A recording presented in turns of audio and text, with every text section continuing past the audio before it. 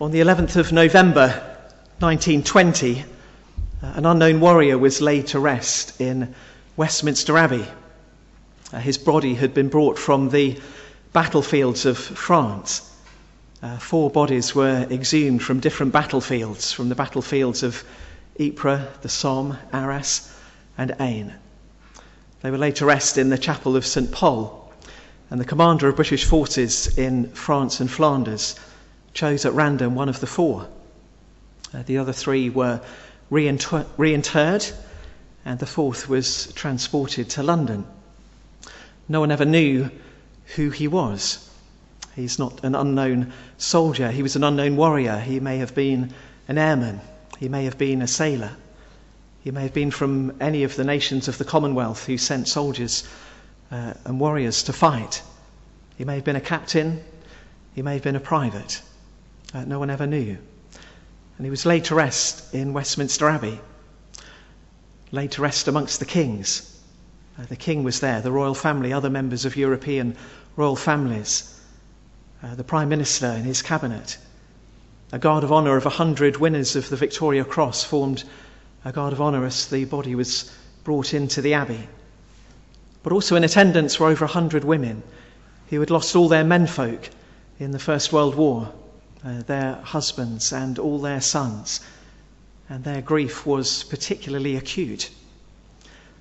And over the years, many have come to grieve and to mourn at that tomb and to remember those that they lost, whose fate they never knew, whose burial site was never known to them. It became a place of mourning and a place of grief and a place of remembrance. And around the tomb are inscribed words from Scripture, amongst them most famously, "Greater love hath no man than this, that he lay down his life for his friends," the words of Jesus recorded in John's Gospel. And every time we stand by that tomb, every time we meet as we do today and remember those who laid down their lives in order that we might live in freedom, we remember the love that inspires people to do that.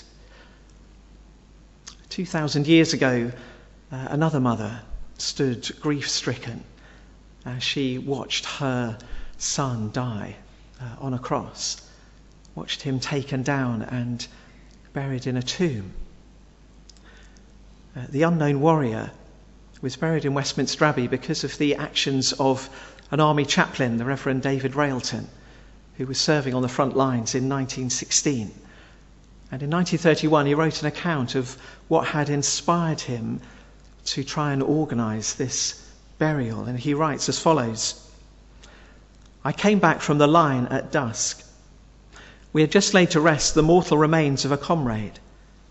I went to a billet in front of Erkingham near Armentières. At the back of the billet was a small garden, and in the garden, only about 6 paces from the house, there was a grave.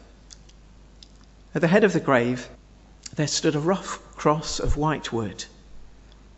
On the cross was written in deep black pencilled letters, 'An unknown British soldier,' and in brackets underneath, 'Of the Black Watch.' It was dusk, and no one was near except some officers in a billet playing cards.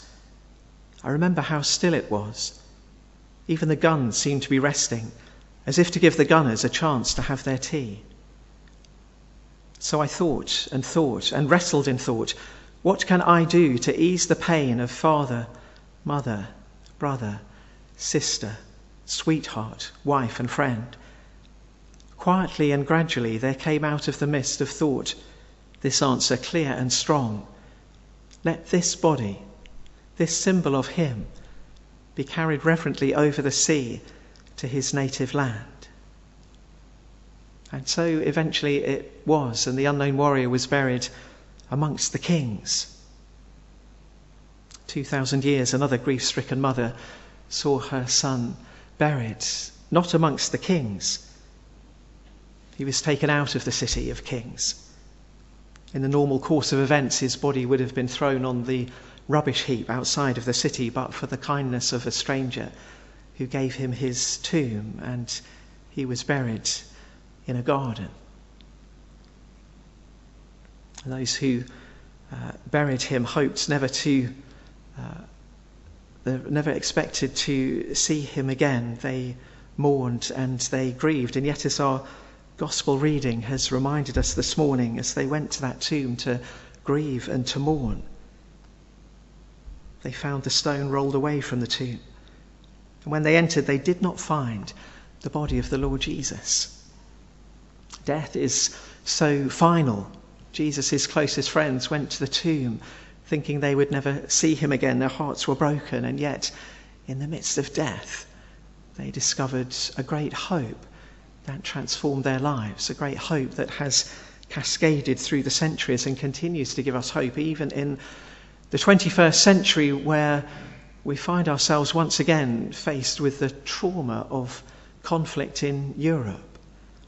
200,000 lives lost so far in the conflict in Ukraine. So many once again grieving, heartbroken, wondering at the pointlessness of it all. The poet Steve Turner once penned these lines: "History repeats itself. It has to. No one listens." And so it seems to be the case, because all of our conflicts stem from one great conflict, a conflict that inspires all the others. It's the conflict that exists between ourselves and the loving God who created us, a relationship disrupted by our sin, our wrongdoing, our rejection of him. The Apostle Paul, in his famous letter to the Romans, writes these words. He says, "God demonstrates his own love for us in this, that while we were still sinners, Christ died for us." He goes on, "If when we were God's enemies, we were reconciled to him through the death of his Son, how much more, having been reconciled, shall we be saved through his life?" All of our conflicts stem from that great conflict between ourselves and the loving God who created us. And until that conflict is fully and finally healed, there will always be conflict. It will be part and parcel of our world. But in Jesus Christ we find the seeds of hope. Because in his love God sent his Son Jesus, the one who said, "Greater love has no man than this, that he lay down his life for his friends." Jesus told his friends that that was the greatest love, and then he demonstrated it by laying down his life for them and for us. And in Jesus Christ we may find peace with the God who created us. And when we find peace with the God who created us, we may then find peace with ourselves. And when we find peace with ourselves, we may find peace with those around us. And we may look forward to that wonderful promise that we were reminded of in our reading from Revelation chapter 21, the day when Jesus will return, creation will be healed, and there will be no more death, no more crying, no more mourning, no more pain. Because the hope that those women discovered on that first Easter morning, as they realised that the tomb was empty and they were never going to find a body, that hope remains. That is the hope for the world. It is the hope of Jesus Christ. So as we remember today, and as we give thanks to God for those who so willingly laid down their lives so that we might live in freedom in this world, may we also be reminded to give thanks to God for his Son, Jesus Christ, who laid down his life that we might live in freedom for eternity. Amen.